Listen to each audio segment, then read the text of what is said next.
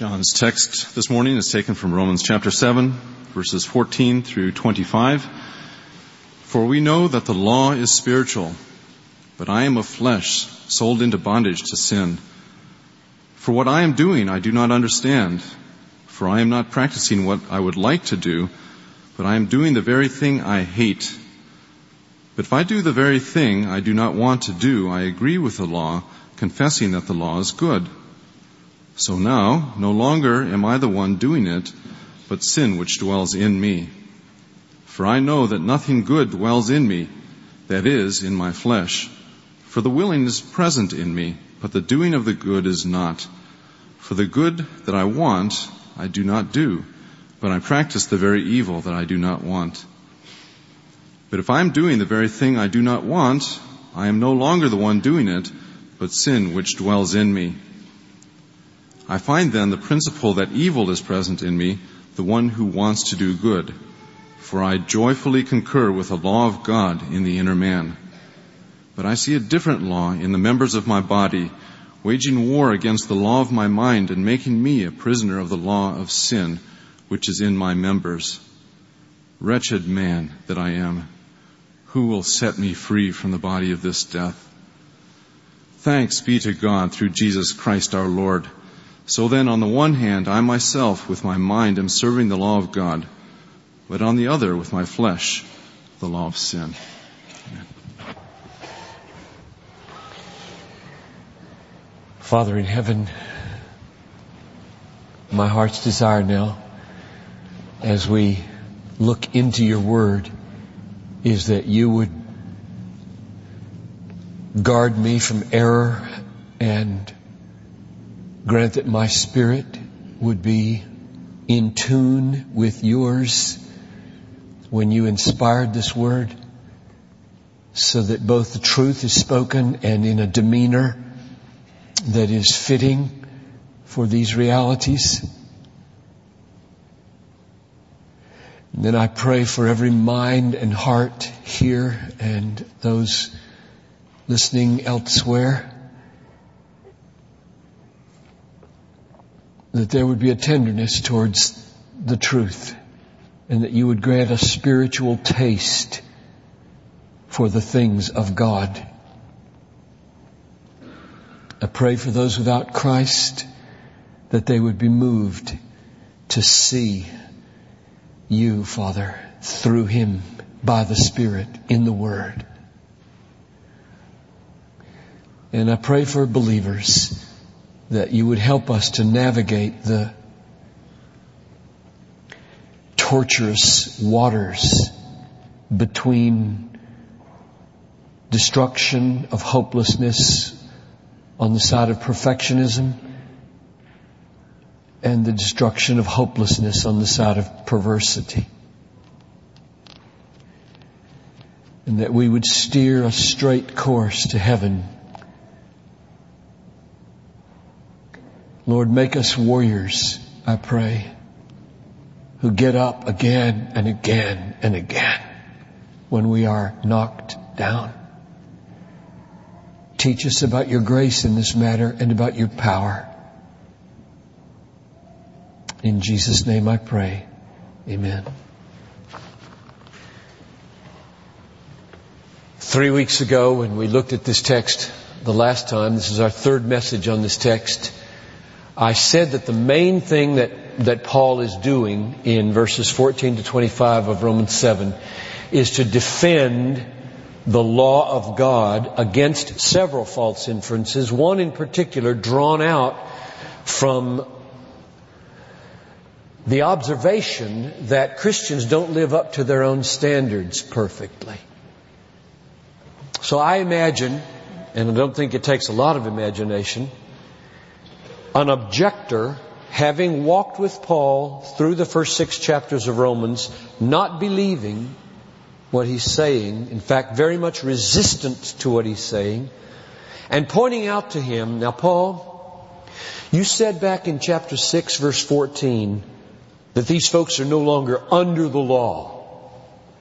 And you said in chapter 7, verse 4, these folks are dead to the law. And you said in chapter 7, verse 6, these folks are released from the law. You know what you get, Paul, when you tell people they're not under the law, they're dead to the law, and they're released from the law? You get Romans 7, that's what you get. You get people who are wanting to do what they can't do, and not able to do what they ought to do, and who see themselves as wretched people. That's what you get. You have made the law into disease and death. And what you get is half-baked, carnal, worldly Christians at best. So what you need to do, Paul, to get this thing fixed is to stop dumping on the law and treating it as a disease or as the cause of death. Get people under the law where they belong. Now, to that objection, Paul, I think, is having to fight on 3 fronts as he writes this. Number 1, he believes in the goodness and spirituality of the law with all his heart. So he's fighting on the front of, I am not making the law sin. I am not treating the law as death. I am not treating the law as disease. I love the law of God. The key texts are verse 14. We know that the law is spiritual. Verse 16. I agree with the law, confessing that it is good. Verse 22. I joyfully concur with the law of God in the inner man. Verse 25. I myself with my mind am serving the law of God. So that's one front. You can hear him saying, it is not true what you're saying. You're drawing a false inference from my teaching to say that I'm treating the law as sin and I'm treating the law as deadly. I'm treating the law as a disease. That's not what I'm saying. You're misunderstanding and misconstruing. The second front, he says, the explanation for why Christians don't live up to their own standards is not that I have put the law in the wrong place, but that indwelling sin is a mighty power in our lives. 2 verses. Verse 17. So now, no longer am I the one doing it, but sin which dwells in me. That's where I get the phrase, and others get the phrase, indwelling sin. See the phrase, dwell in me? It's like a resident. An ugly, seditious, warring against my soul resident. Verse 20. But if I am doing the very thing I do not want, I am no longer the one doing it, but sin which dwells in me. There it is again. 2 texts talk about this reality called indwelling sin. So his second front, the first one is to defend the law and to show that the problem is not that I have made the law to be sin.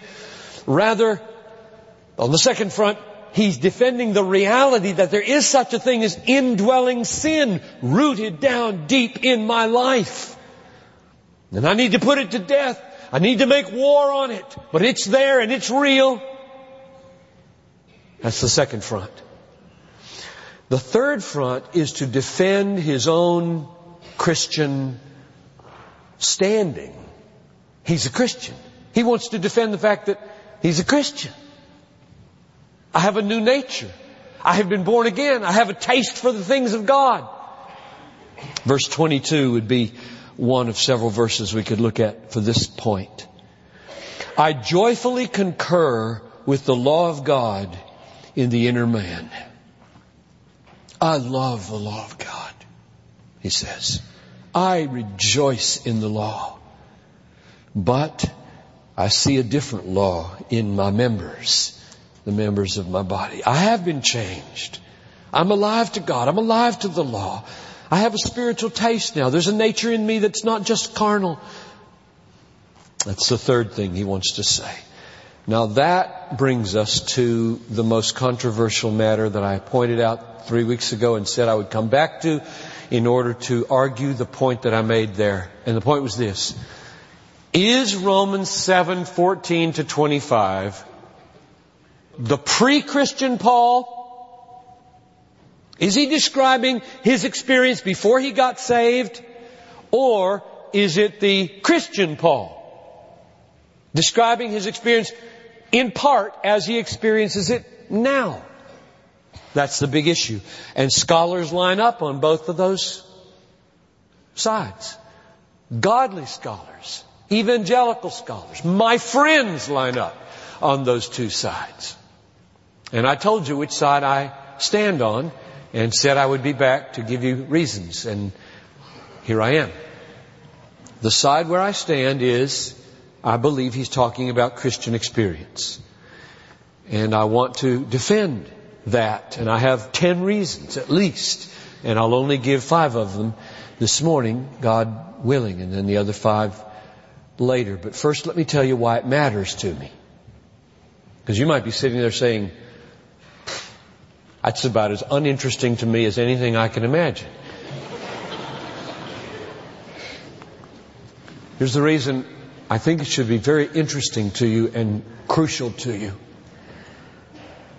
As I've watched why people don't come to Christ for their eternal joy and rather choose everlasting destruction and misery, there are several kinds of reasons.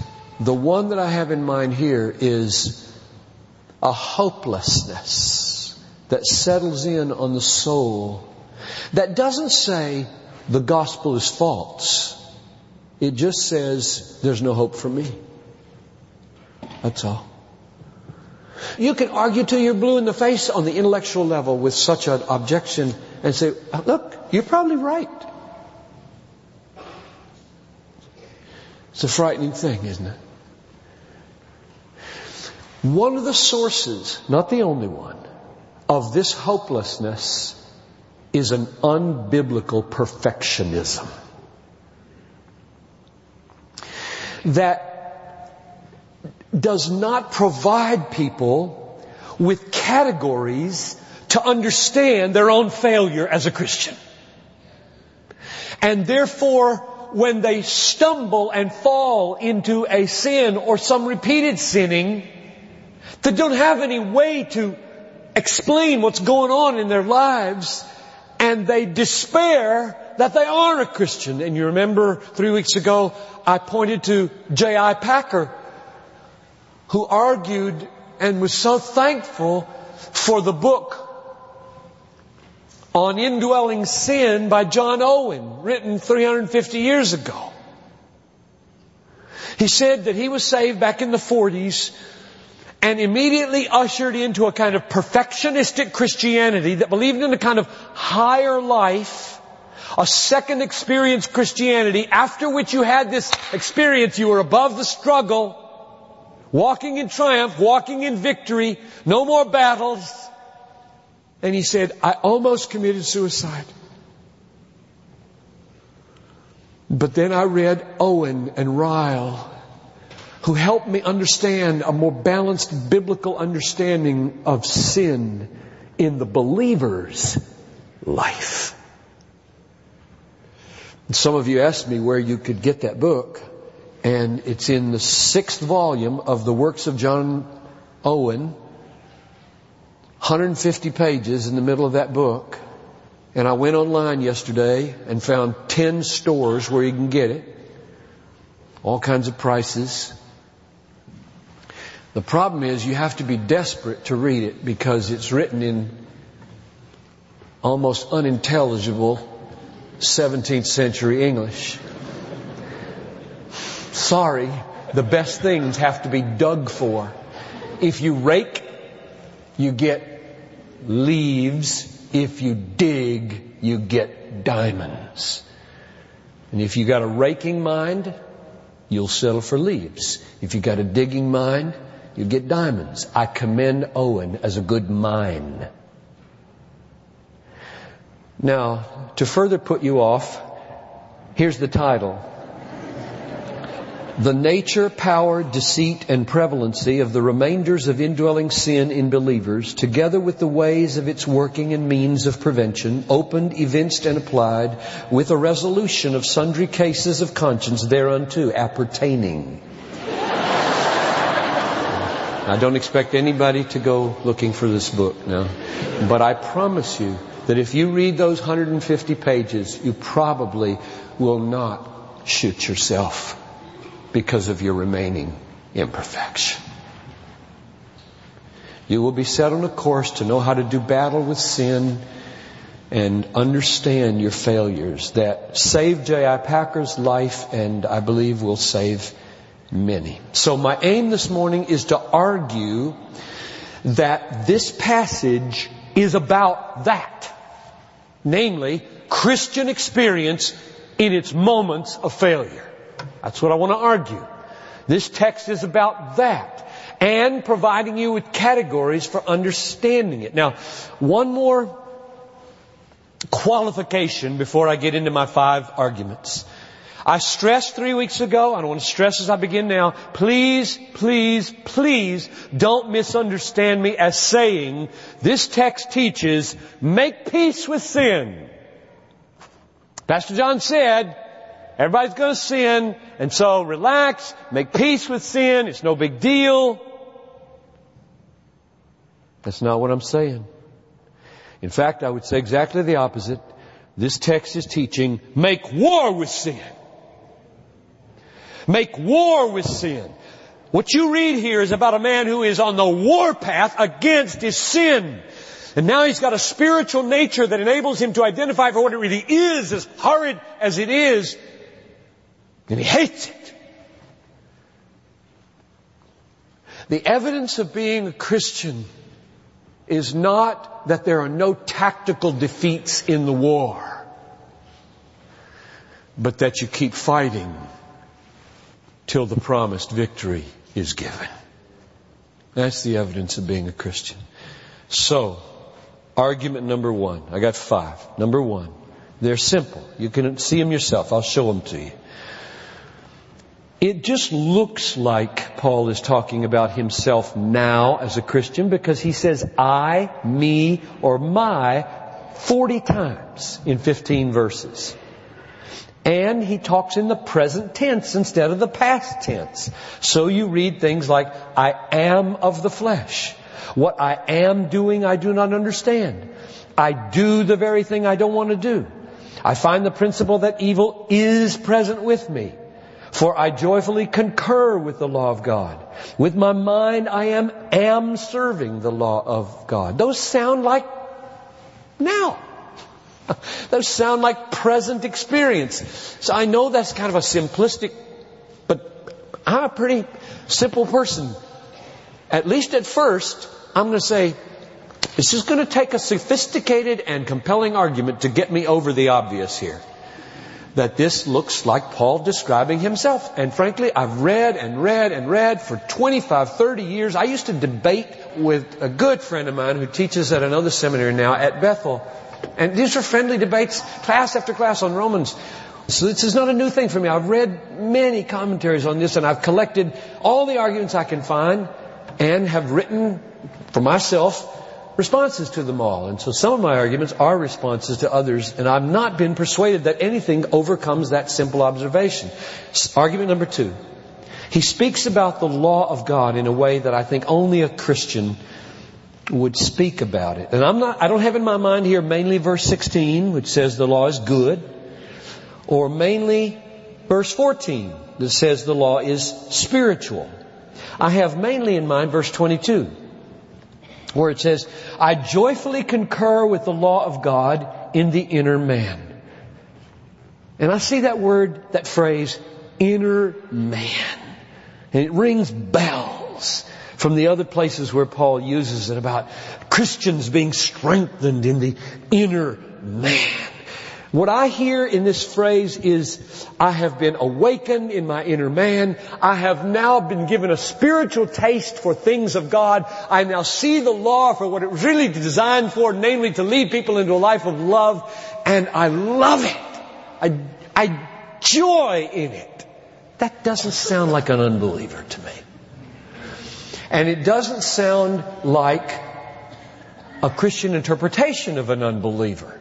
And it doesn't sound like a Pharisee who might have said he loves the law, but Paul would have to say from his perspective is a false, carnal, unbelieving joy. That's not what this sounds like when Paul says, I joyfully concur with the law of God. I don't think he's describing a Pharisaic, hypocritical love and joy in the law of God. That's my argument number 2. Argument number 3. Is this divided man who's tortured at some point in his life and saying, oh, wretched man that I am, I don't do what I want and I do what I don't want. Is that what Paul's experience was before he was a Christian? Is there any way to know? Well, there is. Because there are at least 2 passages, one in Galatians and one in Ephesians, where we know Paul is talking about his pre-Christian experience, and we can read them to see how he saw himself. So let me read them to you. Galatians 1:13, Paul says, for you know you have heard of my former manner of life in Judaism. Now we know he's talking about his pre-Christian experience. How I used to persecute the church of God beyond measure and tried to destroy it. And I was advancing in Judaism beyond many of my contemporaries, being more extremely zealous for my ancestral traditions. That's Paul's description before he was a Christian. I was unwaveringly zealous for the law and for the traditions. You don't get an impression reading that this man was some days failing and some days succeeding and hating himself when he failed and loving himself when he didn't. That is not the picture you get of the pre-Christian Paul out of his own mouth. There's an even more important one. Philippians chapter 3 verses 4-6 goes like this. If anyone else has a mind to put confidence in the flesh, I far more. Circumcised the 8th day of the nation of Israel. She's cataloging all the things he could boast in if he were a mind to. The nation of Israel, of the tribe of Benjamin, a Hebrew of the Hebrews. As to the law, a Pharisee. As to zeal, a persecutor of the church. As to righteousness which is in the law, found blameless. So if you ask Paul, tell us about your pre-Christian life, he says, blameless from the perspective that I had then, and in a legalistic way, powerfully blameless. He didn't say, wow, before I was a Christian, I was absolutely tormented. Some days I kept the law, some days I broke the law. I was crying out, wretched man that I am, over and over again before I became a Christian. That is not the way he describes himself. But you know what? When you're born again and a new nature, a spiritual nature is created in your heart and the Holy Spirit comes to dwell within, the battle begins. The battle begins. Now you might say, you know some unbelievers who battle, but you know what unbelievers battle with? Not sin. The consequences of sin. Unbelievers love sin with no apology. They hate the consequences of sin. Hangovers, bad drug downers, being caught and sent to jail for a few weeks or something for shoplifting, divorce and its horrible pain, being too overweight. I mean, yeah, unbelievers have conflicts within, but they love sin and just hate pain. Whereas, when you're born again, and a new nature is given you, so that you have a spiritual taste for God and His glory and His way, what pains you first is not the consequences of sin, but the dishonor that sin brings upon your God and the undoing of your own humanity in the image of God. And then consequences. Unbelievers, they don't get bent out of shape because God is dishonored. They don't get bent out of shape because the image of God in their lives is being defiled. They just don't like the misery that comes with sin. Escaping misery saves nobody. It puts you on the right path towards the somebody who can save you. But escaping hell and hangovers never saved anybody. Cleaving to Jesus, loving the law, delighting in spiritual reality, that is the mark of salvation, not fear of hell. Everybody who has any sense fears fire. You don't have to be born again to fear hell. So, third argument, he talks about law himself in a way here as divided, which he didn't talk about before he was a Christian. When he got saved, the battle began. Argument number 4. He talks about himself now as a Christian in a way that I don't think he could if he were describing a non-Christian. I'm thinking mainly of verse 18. You look and you assess. I know that nothing good dwells in me, that is, in my flesh. Nothing good dwells in me, that is, in my flesh. Now notice two things here. First, notice the devastating self-assessment. Nothing good dwells in me. Is that the way Paul talked before he was a Christian? Advancing beyond all my contemporaries, a Pharisee, a Hebrew of the Hebrews, blameless with the righteousness that is in the law. Does that sound like nothing good dwells in me? No. That sounds like the way a person talks who has been by grace alone wakened to the fact that he was dead in trespasses and sins and a slave to sin and hopeless and had nothing to commend himself to God, and suddenly he's been enabled to see grace and a Christ dying for him, and he's been drawn out to believe, and now he looks back on himself and what he was and he says, 0 commended me to God. Nothing. That's what it sounds like. It sounds like a believer talking, except for an objection, right? Can a believer really say that?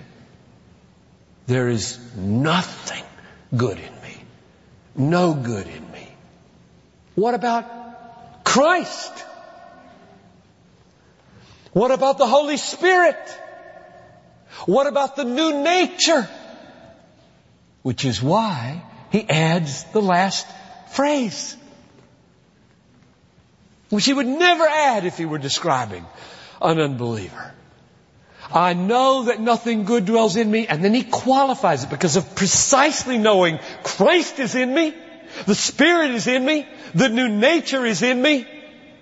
And so he qualifies saying, that is in my flesh.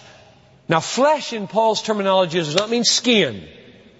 It means human nature. What I am simply owing to my first birth. Jesus said, John 3, chapter 3, verse 6, I think, that which is born of the flesh is flesh. Period. You must be born again if you would have spirit within you.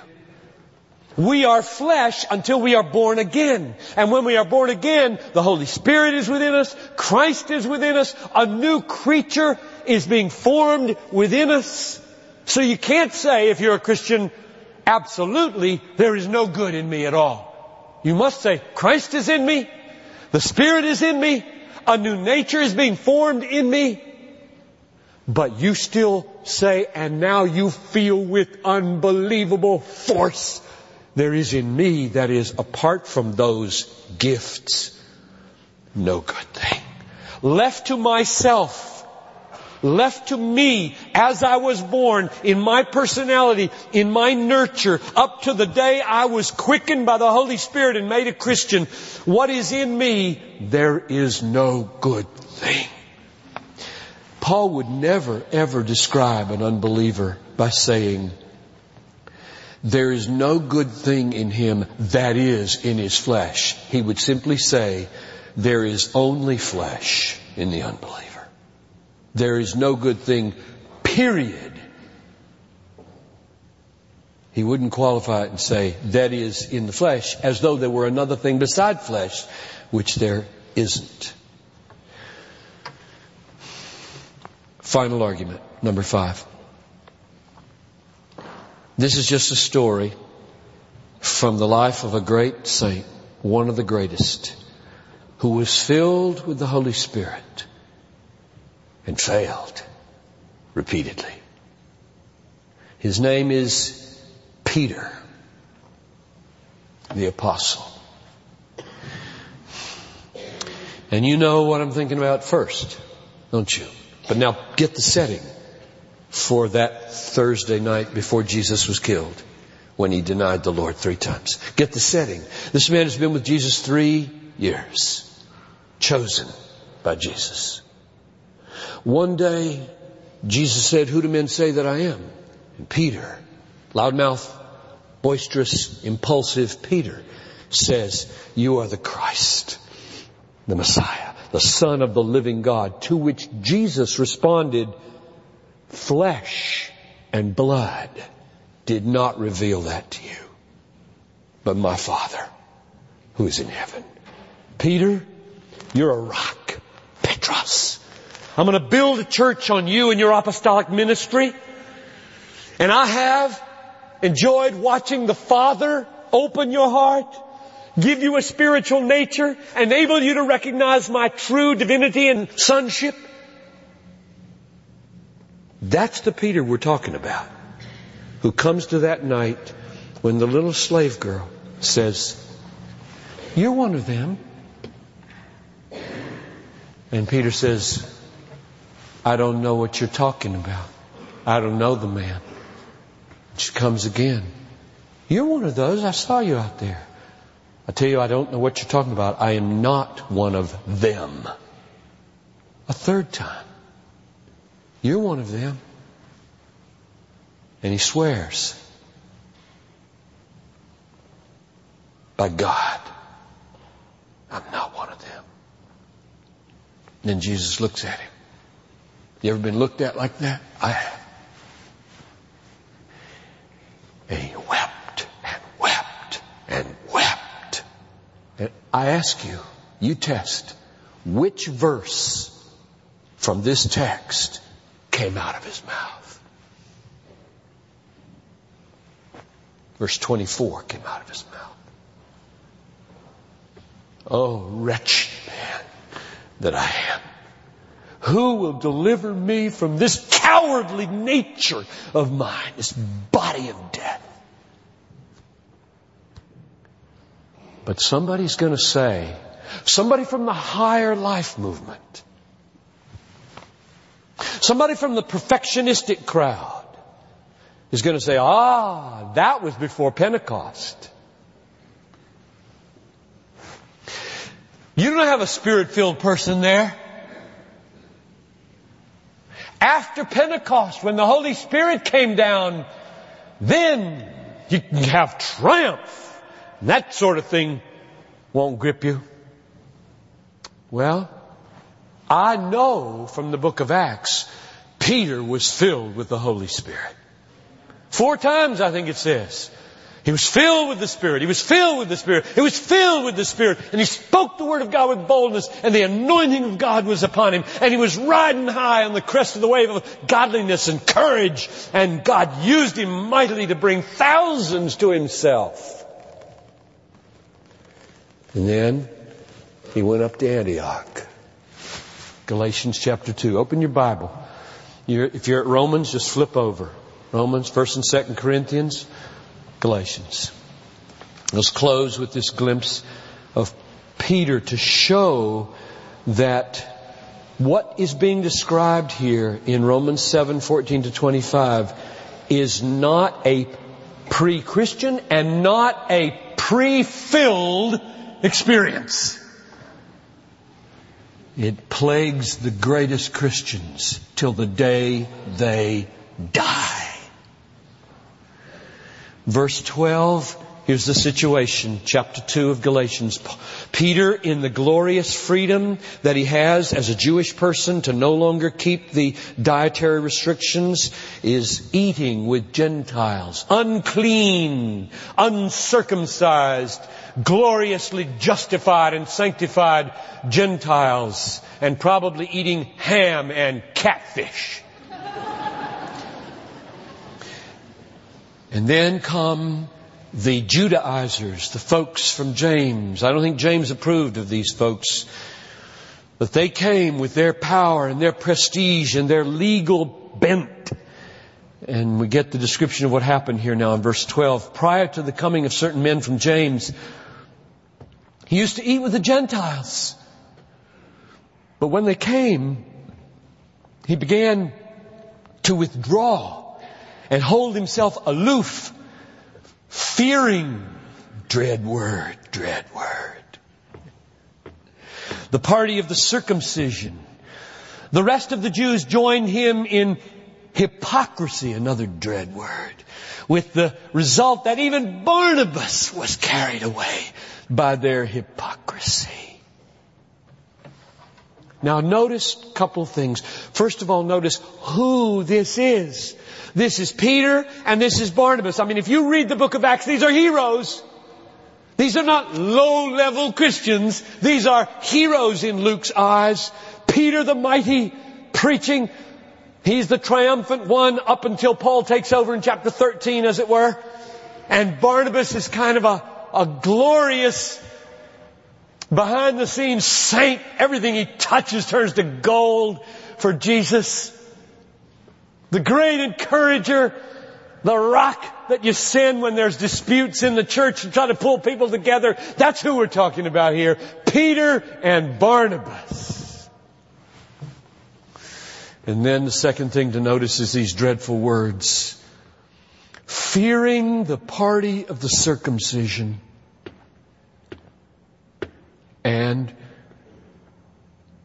even Barnabas was carried away by their hypocrisy. What's hypocrisy? In this case, hypocrisy is a behavior that tells a lie. It's lying. It's deceiving. It's saying to the nice, squeaky clean legalist from Jerusalem, I don't do that. I don't eat with Gentiles. That's a lie. He's lying. He's putting up a front. Hypocrisy is a lie. Which is why I said 3 weeks ago that one of the benefits of this text is to get hypocrisy out of the church. To help people stop putting on those pasty smiles and posing and making in your small group like, you don't have any problems. You're a Christian. You don't stumble. You don't fail. Let's just get that out of our lives. And Peter's an example of it here. And then that awful word fearing. And you know why that word fearing is so powerful here? Because it's the same sin from the night when he betrayed or denied Jesus. Now get this. Get this, all you strugglers after 25 years with the same sin. Get this, would you? Everybody in this room has a personality. Some of which is really delightful and some of which is just disgusting. Everybody's got parts of your personality that are a pain to you and others. Some of those things are sinful, some of them are neutral. But we've all got them. We are bent. Some of us are bent genetically. Some of us are bent hormonally. Some of us are bent because of dysfunctional past families. Some of us are bent because of incredible tragedies and crises we've been through. Everybody in this room, is bent toward behaviors that you wish weren't there. Now Peter, at the beginning, 3 years into his Christian life, is a coward. It's in his personality. He's kind of an up and down kind of guy. He just says, who am I? You're the Christ. They'll all deny you. I won't deny you. Bring them on. I don't know him. I don't know him. I don't know him. What is this? This is just cowardice. Cropping up the old Peter. Now the years go by. The years go by. He preaches mightily in the book of Acts. Goes up to Antioch. Embraces his Christian freedom to eat with Gentiles. And then some of his old buddies come. And he caves. With the old, it's not a new sin. It's like, okay, if I had new sins to struggle with every decade or so, I could feel like I'm knocking the old ones off. I'm going to deal with the new ones. Good. But here's the old one. And it's still there. Fear. Fear. It's just written right into him. It's that indwelling sense that he's talking about, that Paul is talking about in Romans chapter 7. And I don't doubt that when Paul rebuked him, and he did to his face, because he said, your behavior is not only hypocritical, it's not only fearful, but it is out of step with the gospel, and you are compromising the very doctrines of justification by faith here. And he accused him to his face. Now we know from the way Paul describes Peter later on in 1 Corinthians that they patched it up. And I don't doubt that night he had another one of those, oh, wretched man that I am, nights. And that's all I'm arguing for. I'm not saying there's no victory in the Christian life. Let me end on that note. I'm not saying that. I'm saying chapter 6 of Romans is written to show you that you will win the war. Verse 14, sin shall not have dominion over you. You will triumph in the end. Chapter 7 is written to say, in the war that you're going to win, there will be tactical defeats. And my aim in this sermon is to help you understand yourself so that you do not fall into the hopelessness of unbiblical perfectionism. Let's pray. Oh, Father in heaven, would you teach us right now how to cry out in love to the law and hatred of sin? Would you put in everyone's heart in this room, Lord, a love for the law, a love for Christ? Would you cause people to know that they have a righteousness if they will have it, if they will embrace it by faith right now and say, I want that and I put my faith in it. They can have a righteousness that is perfect, namely Christ's righteousness, so that their ups and downs are not the measure by which they will be measured for justification, but rather Christ's righteousness is. And then would you teach us, Lord, that we have the Holy Spirit, we have promises of future grace, we have a treasure chest of holy joy from Jesus, and that these things are adequate to fight the fight of faith until the last breath. And there will be fight on our deathbed. So thank you, Lord, for Christ. Thank you for the promises of perseverance. Thank you that we have an advocate in heaven, Jesus the righteous. Thank you that you've promised if you confess your sins, He is faithful and just and will forgive your sins. Now, Lord, as we absorb these things, I ask that you would make them real to us. On through the afternoon, as people ponder, I pray that no one would make peace with sin because of what they've heard here, but feel new resolves to make war on the sin in their lives. Father, dismiss us now with your blessing, I pray, and grant us the fullness of your Spirit and all the triumphs that a justified sinner can have in this life. In Jesus' name we pray. Amen. You're dismissed.